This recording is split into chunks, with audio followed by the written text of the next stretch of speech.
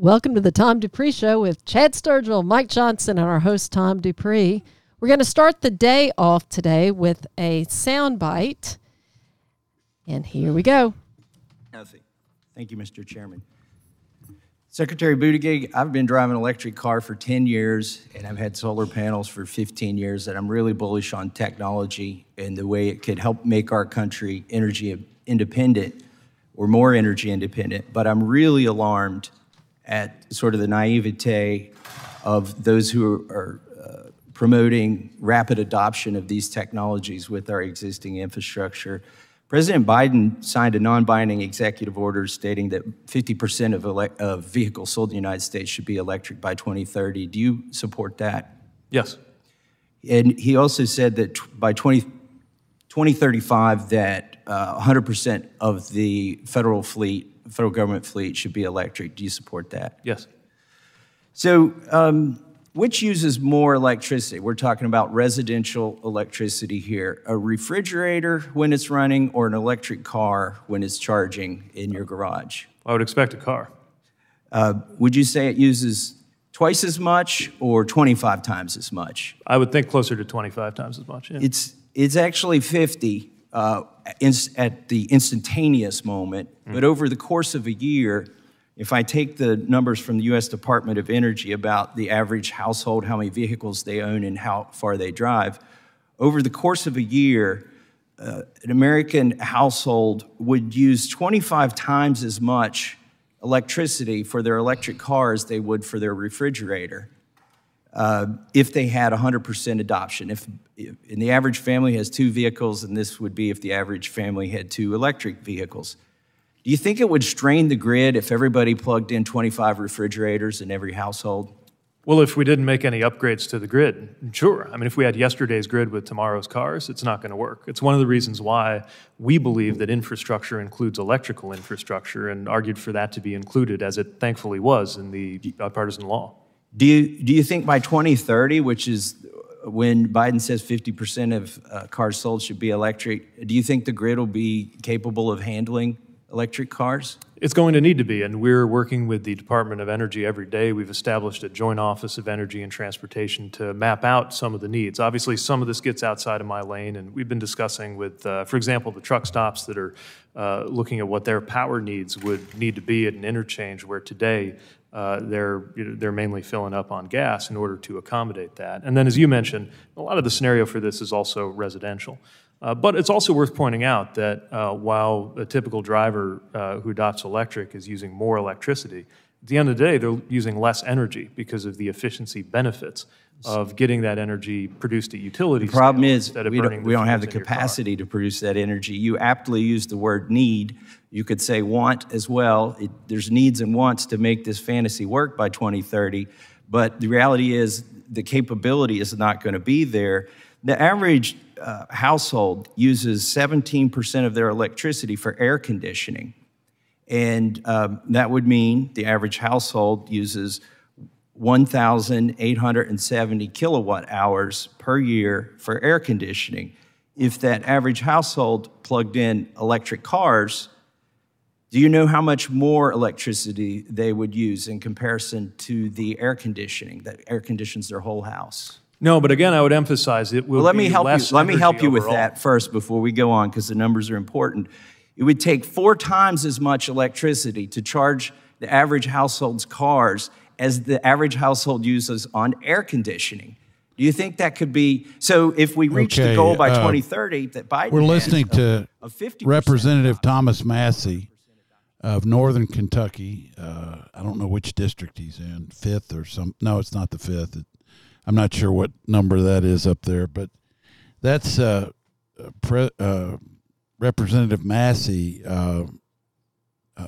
questioning the Secretary Pete Buttigieg about adoption of electric. So I want to say one thing at the outset. The Secretary is incorrect in saying that it's more efficient to use electricity to run a car. And for those of you who are not that familiar with how the electric grid works, in this country, we have big power plants in fairly centralized locations that typically have to burn either natural gas or coal to generate electricity. The effectiveness, that is, transferring that heat to a turbine, to turn a turbine and produce electricity, you're getting maybe somewhere around 50%, if that, of the energy transferred into electric power. Now, the next thing that has to happen is that power goes through transmission lines. Transmission lines are not the lines that you see in your neighborhood, typically, unless there is a transmission line cutting through. Those are those tall, they're on tall towers, sometimes 100 feet up in the air, and they have these cables that run high up in the air. Okay, now, if you've ever noticed on a very cold day, and maybe there's been some precipitation, and you drive by where there's a transmission line, sometimes you'll see steam rising off of those cables where the ice is melting off. Well, guess what? That is electricity being turned into heat, because the power running through the lines generates heat. Well, guess what happens? You're losing electric power. The next thing that has to happen is that when those transmission lines reach what are called substations, and those things are running power at 200,000 watts or some big number, 6 figures, they come into the what's called a substation. You've seen those. They're places. Sometimes there's one down here in Chevy Chase behind, back in there behind Josie's, down near where what's the street that cuts through North Ashland and Sunset. Yeah, it's right there. That's a substation. What happens there? Transmission power goes into those big canisters that you see. Those are capacitors. They're converting that high energy power coming off the transmission line into local power. It goes through the local lines, in most cases at 480 volts. That is what's called three-phase power, and it travels those lines. Why do those things have big oil-filled heat sinks on the side of them? Because when you take down power, once again, you're creating heat. What happens when heat's created? You lose electrical power. So and then it comes into your house, and then it goes through the wires in your house. And everything along that way is funneling that power down to a usable wattage. What happens? Every time that happens, heat is created. Whenever electricity is creating heat, it is losing its punch a little bit. So then that thing's got to go through a charger and be converted from AC into DC to go into your car battery. By the time that power, which came from a power plant using coal or natural gas as the generation thing, and gets into a car battery, you're at around 8 to 10% of what the original power that was burned to create that power. You have lost most of it through heat. Now, if you use a fossil fuel in your car, namely diesel, gasoline, some cars can use compressed natural gas, you are way closer to the combustion source. And there are way fewer places to lose, because it's all about BTUs, British thermal units. Now, I've got an article here from the Wall Street Journal. OPEC, this is, when was this? I don't know. The let's 13th? see. Yeah, April 13th. Okay, that's yesterday. OPEC sees oil demand climbing at odds with Saudi-led production cut. No, it's not. The Saudis know that. They'd rather sell more for more or less for more money. Yep. And guess what? COVID made the whole car industry like that.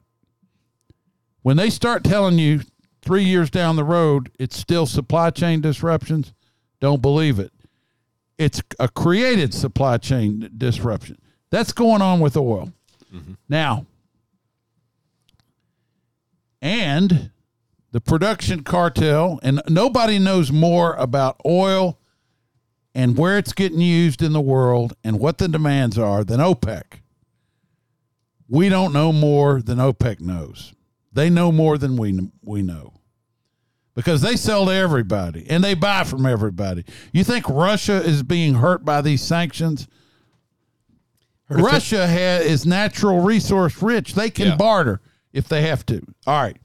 The point here is that the production cartel still expects demand for crude to rise this year. I don't care what the Department of Energy says, the Biden administration, half to two-thirds of the investment bankers in the world, big corporations, they're all speaking the same language. Oh, we all have to go to electric cars. Electric cars are the most inefficient way to transfer BTUs to power. Everything in the energy world, including electricity, is about BTUs. And no matter what any utility says, oh, we're converting over to wind and solar. Let's think about how all that has to get produced. It's got to be produced at factories. These factories, a lot of what has to be done is this stuff has to be mined. You have to take it out of the ground, lithium, those kinds of things. You think that's being done by electric-powered bulldozers? Think again. You're being told that this thing is imminent, it's going to happen, and it is inevitable. No, it's not. And despite the fact that Representative Massey declares himself to be bullish on the technology, I think he's bullish on it for him because he probably thinks it's cool driving around in a Tesla, although I do think he's probably even smarter than that. But this is a pipe dream. And I don't know how you will put enough solar panels out or enough wind towers out to do what they say is in. Just ask somebody who lives in the middle of a bunch of these windmills what it's like. Not nice. I mean, these things create all kinds of hazards. The ones off the shore up in the Northeast, we're seeing dead whales washing up. And all of a sudden, all these lefties that were huge environmentalists, when it comes to this stuff, they're turning a blind eye. So we believe, and it's our belief, that energy, fossil fuel energy, I believe this personally, and I've done a lot of research on it, and I've invested in these projects, that fossil fuels are actually the most environmentally friendly and efficient way to generate motive power, which is exactly what you're talking about with these cars. Now, hybrid, different thing. If you want to run a car that uses gasoline to drive the car and charge a battery, and that the battery will run the car part of the time, that's the way diesel locomotives operate. And they've done it for years. Electricity is actually what's driving the wheels on those things. And one of the reasons it's good is because you can power it way down. Torque. It's what's got a capstan on it. And the torque can be very low on it, which you can't do with a direct drive engine. So these diesel locomotives, actually, the wheels are being driven by electricity because the diesel engine is powering an electric generator. But aside from that, the idea that we're going to charge these cars off our home plug and get on down the road is ludicrous. Right. Before I do want to talk on oil prices specifically. Before I do that, when you were talking, something occurred to me. So when electricity's transmitting, you have all these conversions, energy conversion, and you have energy that's lost in the conversions. It's the same thing with most things in life, but investing too. You're talking about getting close to the source. So you think of packaged products. What is that? I mean, that's how many derivatives or hands has that passed through, and what do you lose? You lose efficiency because of What did fees. Warren Buffett say? It's like a bar of soap. Yeah, the more you touch it, the smaller it gets. And so it's as money passes through hands, it becomes less efficient. And so packaged products, in general, they will become less efficient to accomplish whatever that package's goal is. And to that point, we like to invest in companies. And so when we're talking about energy, we're talking about energy companies that do specific things, be it pipelines or exploration and production, integrated oil companies. Refining. They do specific things. But for oil prices in general, so you go back to 2014 when oil prices peaked, they crashed in 2020, went negative. And during that time, the whole industry started running leaner, more efficient. It's like in any industry. You have fat times, companies get bloated. You have lean times, they run more efficiently. The big ones survive, the good ones survive, good management. And that's what we're seeing now. But you look at the commodity, because these good companies are dealing in a volatile commodity. They've always dealt with a volatile commodity. They know how to deal with that. But the commodity price itself lends to profitability, obviously, because that's what they deal in. Or losses. And the big picture view now is you've had such a long period of underinvestment in oil production that now we're starting to see, like with what all kinds of energy production, all coal, gas. We got tons of gas. I mean, that's not a problem. It's the oil and the coal where you've seen that. Right. And with oil, you're seeing things like OPEC, cutting in order to prop up prices because, like you said, they would rather have high prices, and Russia. But the industry as a whole, you'll see CapEx run through the system. You'll see companies start spending Tell them what more CapEx is. Capital expenditures, expanding production. You'll see investment in plant and equipment. Yeah. You'll see companies start to spend there when the return is higher than other relative returns in the market. Couldn't agree with you more. And so what they've had to do, because the banking side of it has been constrained, because a lot of banks don't want to loan to this stuff right now.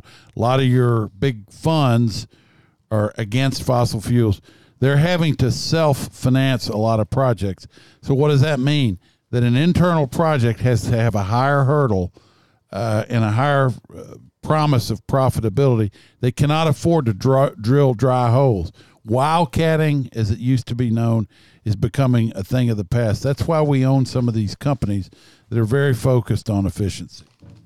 Well, it's a trend in the industry. The I guess all the easy coal, the easy oil has been obtained, and they're having to be more creative, more efficient with how they actually extract everything from the ground and from the parts of the world that whether it be in the ocean or wherever, they're having to be more efficient with how they take it out of the ground or out of the ground underneath the ocean. So that's one factor. Just something I heard on the way work today on the radio is that Russia has seen their highest volume of energy, of oil in particular, exports in 3 years. So back to your point earlier about sanctions not really working.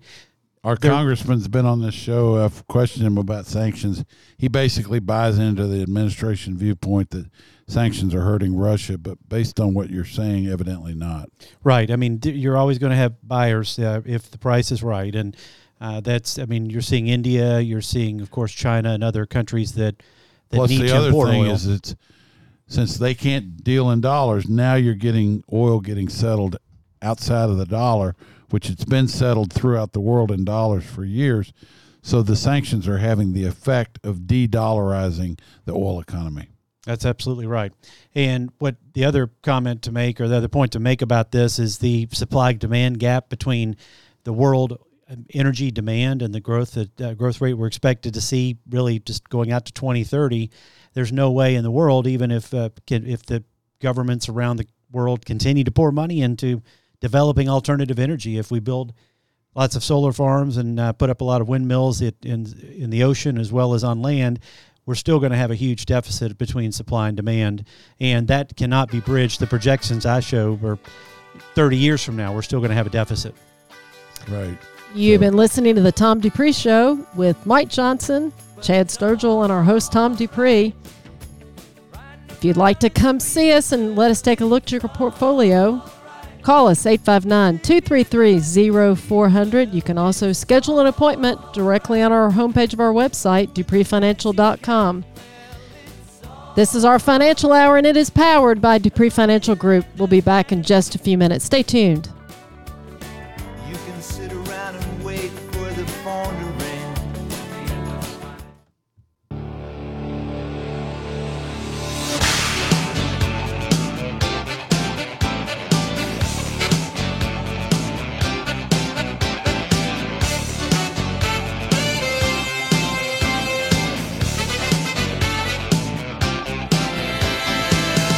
Tell me, doctor, where are we going this time? Is this the 50s or 1999? All I wanted to do was play my guitar and sing. So take me away, I don't mind, but you better promise me I'll be back in time. Gotta get back in time. Don't bet your future on one roll of the dice. Better remember, lightning never strikes twice. Please don't drive me. Don't wanna be late again. So take me away. I don't mind, but you better promise me I'll be back in time.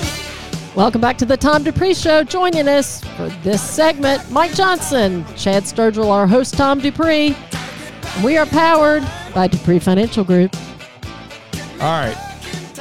I'm getting ready to go out to the West Coast and Northern California, to be exact. And this, of course, Huey Lewis and the News.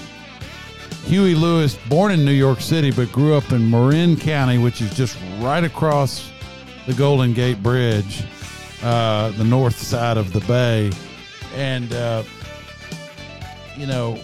what a guy. I mean, this guy, if you read about the stuff he did in his life, I mean, when he was young, he went over to Europe with no money and made enough money busking in Madrid to get to fly back to the U.S. Knew all kinds of people in the music business just because he went and introduced himself, Dave Edmunds and different people. And so he's really a self-made guy. And, of course, this song was used in the soundtrack of the movie Back to the Future, starring Michael J. Fox. Yeah, and the old guy. Christopher Lloyd. Yeah. and The old guy. came out in 1985. I was living in Houston, Texas.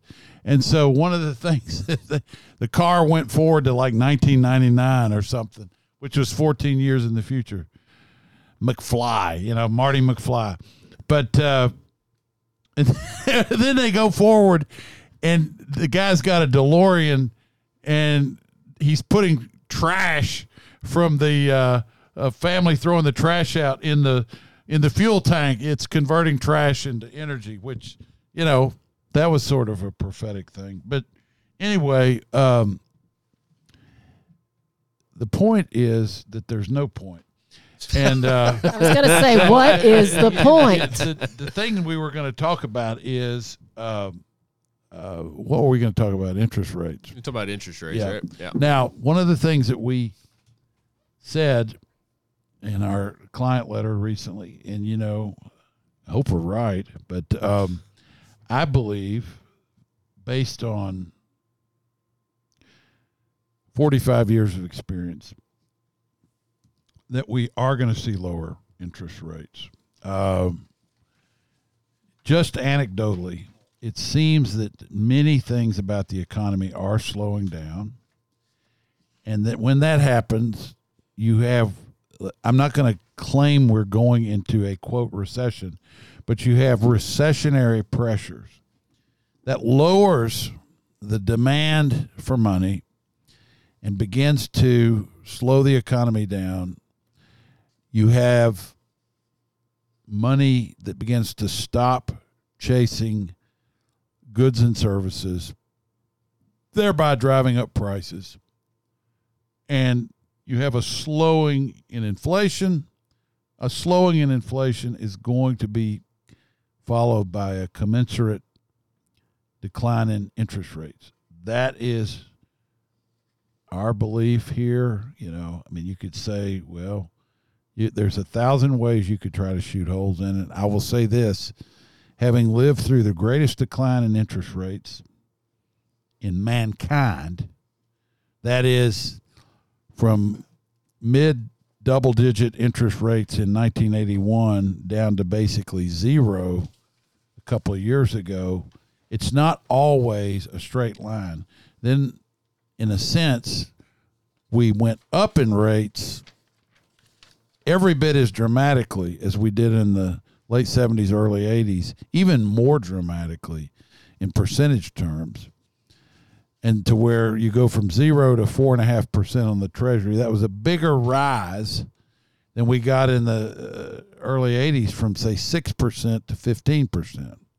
If you think about it, proportionally, it was much bigger. But the trip back down from those high levels was not always a straight line. It looks like a straight line if you look at a 40-year chart. But if you go granularly into it, there would be times in there where, the Treasury bond might back up 50 to 75 basis points in yield, go back up before it kept going back down again. So you would have these disruptions. And I'm sure we'll have them again on our way down. We got to 328 on the 10-year the other day. Today we're at like 353, somewhere in there. It's going to bounce around, and that's to be expected. But I do believe that the thing is lower over time, and I also believe that the place to be is in duration. I think you want to have exposure to things that will do well as rates go lower. So throw it out, guys. Tell me I'm wrong. Well, no, because you look at some things that we own in the portfolio without naming names. These are companies. What are you playing it close to the vest or something? Yeah. Okay. Yeah. That's fine. I'm just checking. So come see us. Come to see find us. out. Exactly. Yeah, that's the nugget. Yeah, No. exactly. Mike has all the answers. No, come If see you us. can see your eyes. Right? Yeah, yeah. Now, you look at some of the things that we own in the portfolio. It's with that thesis in mind, because what are we looking for when you get right down to it? We're looking for a repeatable income stream, and hopefully we're looking for total return, hopefully price appreciation over time in addition to some sort of consistent income stream. Now, one of the things I've said if you go on hold here, is that I begin to conclude over the last 20 years that income is the most important component of a retirement portfolio. Growth is secondary. Now, it's not 1 and 2. It might be 1 and 1A. So the growth is not far behind. It might be 51 to 49. But there are elements, you have to have both. Yeah. But income is very important. Well, but that cuts to a good question, though. How does the growth come? Because let's look at a company that's consistently raised its dividend. You have the income component. You also have the growth of the income, right? Which comes first, the chicken or the egg, which can lead to price appreciation, growth in share price through the rising income stream. But one of the things that kind of led me to this conclusion is that doing these Monte Carlo simulations where we look at, which is an element of our financial planning thing that we do here too. If you look at these Monte Carlo simulations over a long period of time, if you're always just in growth, it looks like the line on that looks sort of like the inverse of the line on interest rates. It steadily looks like it's down over 40 years. That looks like the growth of growth companies looks like it's steadily up over that many. But you get looking and you get these big drops in there. And the problem is, if you're deriving all of your distribution from the sale of your growth securities over time, you can get really hammered in a bad hole if all of your distribution is coming from the liquidation of securities. What happens when you need your distribution and the market's down 20%, 25%? You've just sold something at the low point. That's why we also focus on dividends, which does not require the sale of a security to take your distribution. And it's those Monte Carlo simulations, which is a study of history and rates, and returns rather, and what it's done to someone. If you're on an upswing and it stays on an upswing, you're good. It's not going to, you can take it out of growth. But all you got to do is get a big drawdown. You can get really behind the eight ball. Yeah, it's what the Monte Carlo's looking at really is sequence of return risk. Yeah. The risk of sequence of return. Right. So you could have 12% average over 20 years and could have gotten hammered because you had a 25% down when you pulled money out. Right. And that's the real challenge with retirement investing. When you get into the phase of drawing, an income, taking regular distributions, the average doesn't matter. It's the sequence to get to that average. And it's more really the compounded rate of return kind of thing. Yeah. But Mike, that can be disturbed by withdrawals. Go ahead. It's not just when you get to the point where you're taking the money out. It's the few years leading into when you start taking money out that make a difference as well. I mean, it starts then. Your planning needs to start before you actually retire. Absolutely. And, the idea of, taking gains, moving that to the sidelines, be careful with that notion, because you're banking on gain. You're banking on two things. One, that you're going to have gains, that you're going to be able to bank, and two, that you're going to be able to bank enough to add to your cushion when the market's down. And markets inevitably will do what you don't expect them to do. And we've had long periods where growth did not grow. And during those periods, that's where you need that income stream. You could have two portfolios side by side. The average return on one could have been, over the last 10 years, 6%. And you could have another one next to it where the average returns have been 11%. And you could have less money in the one that's averaged 11%. And people don't understand that. They say, no, that's not possible. It's absolutely possible. And here's where it's possible. That you might have had to invade the principle of the one that's averaged 11% over 10 years inopportune times, that despite the fact that the portfolio that's still intact, because now we're talking about, dollar cost averaging or what's the other one? Dollar cost averaging and time weighted rates of return, that one could be worth less money because of the sequence of the returns and the times when you had to withdraw money. So we're trying to even some of that out. And sometimes on our returns, we might see a slightly lower return than the S&P 500.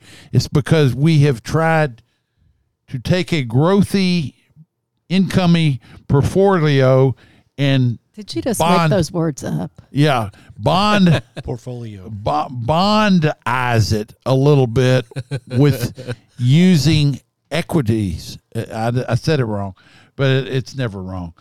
The point is, we're trying to create enough dividend that we're not wholly reliant on the growth component of the portfolio to produce the distributions. Now, we might be a little reliant on it, but we don't want to be 100% reliant on it. Well, a couple of things on that. First of all, each client is going to have a different overall objective, and if you were comparing your return to the S&P 500, that could be the totally wrong benchmark to use. Absolutely, if you're near retirement or in retirement, totally, because you don't have time to recover from if the sequence goes against you, and we have losses to start right when you go into retirement. So that's something people can lose sight of by watching financial TV, reading, seeing stories on the internet about how the S&P did, and then comparing themselves to how they did with the S&P. What matters is your benchmark, not the S&P necessarily. The other thing, too, is that we're not even talking about inflation here, and I think what happens, people think about positive returns. We're getting 3% on our bonds or 4%, but inflation's 4 or 5%, so they're actually losing purchasing power. So when we're looking at creating an income stream, we're trying to create an income stream that's going to keep up or exceed inflation too, and that's an important factor you can't overlook. It's hard to do. Well, yes, Chad, you pulled an article talking about I bonds, which we've mentioned before. When that first happened, when the I bonds were yielding over 9%, I guess that was back in August, September last year, somewhere around there. We were talking about how that's going to be a short term thing. Let's see, the newest is going to be what, about 3.5%? 3.8 when they come out in May, about 3.8%. That's down from 9.62 6 months ago. So to your point, you're talking about short termism. So last year, over 9% looked great. And so the idea, hey, I'm going to go into this, I'm going to get 9%, and we'll deal with it later. Now you're dealing with it with inflation where it is, and you're losing purchasing power now. Now the I bond technically is adjusted for inflation, but again, inflation is very individualized. Well, and also on that, you could only put $10,000 in it. So yeah, $10,000 at 9% or 9.5%, even if you could sustain it, isn't going to provide for your retirement. That's right. It's great to have, but it's fleeting, and it's only going to apply to a small amount of your retirement money. And so you have to think long term. This is long-term investing, long-term investment plan, financial planning. All of this is long-term. The market does stuff every day, intraday. You have things happening in the market, and that can provide opportunities. But what you don't need to do is dismantle a long-term plan for something that you're seeing short-term because of something you've watched, because of you don't like how you feel. Emotional have you do the exact opposite of what you should do long-term. Yeah, and let me tell you something. Dealing with somebody's emotions ain't easy. I mean, I mean, you have to deal with your own emotions, and then you have to try to help people deal with theirs. And I get it. We're dealing with somebody's money. People will never get rid of the idea that their retirement account is like a big bank account that they can write a check on at any given time. So they're going to look at, as they say, the bottom line, which is what's on the statement at the end of the month. If it goes down, bad. If it goes up, good. And what they don't understand is that there are some periods during which you have to be counterintuitive about it and look at these down periods as time where you can position yourself in things that can potentially outperform over a great long period of time. Last summer, we had a severe downturn in some of the things we owned. Yeah, it was agonizing. But as we looked at it more closely, we realized we saw some buying opportunities. And the history of our firm in the time that it's been around has seemed to be the thing that these downtimes, these bad markets, have been remarkably good opportunities to position ourselves in things that will outperform over time. You analyze what is the cause of the big decline, see if it's something you think is temporary or permanent. And if it's temporary, you view it as a buying opportunity, you add to it. And that's how you make money. You are thankful for that opportunity to buy things at a cheaper price. How do you like them, Louis? I like them. There's always something to like. There's always something on sale in the market. That's one thing. And we sometimes there's a lot more to choose from than other times. You have to look a lot harder at other times, but there's always something to buy. You know, one thing about Chad, he's kind of a recent addition to our team, but he is a good sport. We can kid with him, and that goes a long way in this. In the world of Dupree, you got to have a sense of humor. You have to have a sense of humor, and you have to have a thick skin it's fairly in this thick. industry. Not totally, but fairly thick. But I would simply say, and I'm going to be real honest with you. Please do. I always say that to get a reaction from my wife. The point I'm trying to make is this is a balancing act. You're going to buy some growthy things that don't pay a dividend. You're hoping to make a pop on those. But it's not necessarily for the sake of getting dividends from them. It's increasing the value of the capital over time that after you sell that, you might have more money to invest in something that pays a dividend. We like dividends, not going to lie to you. But we also like growth where we've done our research and feel like it's a solid business. Berkshire Hathaway does not pay a dividend. We got it in the portfolio. They own a lot of stuff that does pay dividends in their portfolio. They just don't pay dividends to their clients. I don't know why they don't, but they don't. They like having cash, and they don't pay a dividend. We still own Berkshire. I even look at it as a bond type thing. Cincinnati Financial, small dividend, not any big dividend. And here I'm telling giving up all names. your secrets, Mike. I'm sorry, it doesn't Telling matter. That's not all your all of them. secrets. That's not all of them. No. But the point is, I mean, everybody's heard of Berkshire. I mean, I didn't give away any secret there. Go ahead. Go ahead. I'd say Buffett was on Squawk Box for 3 hours a couple days ago. 3 hours. 3 hours. 3 hours. 6 to 9. I think it was 6 to 9. Greg Abel was on for the first hour. It was great. Greg Abel? He's Buffett's successor. But one of the things he kept coming back to on cash, he said, people have entrusted me with their money. We want to be the last man standing if things got bad. That's always why they have the cash and available liquidity. And he's had Nothing that. on this show that you've heard is a recommendation to buy or sell. Please consult a professional. Are you sure? You've been listening to the Tom Dupree Show with Chad Sturgill, Mike Johnson, and our host, Tom Dupree. Go to our website, dupreefinancial.com, to schedule an appointment to come see us. You can call us at 859-233-0400.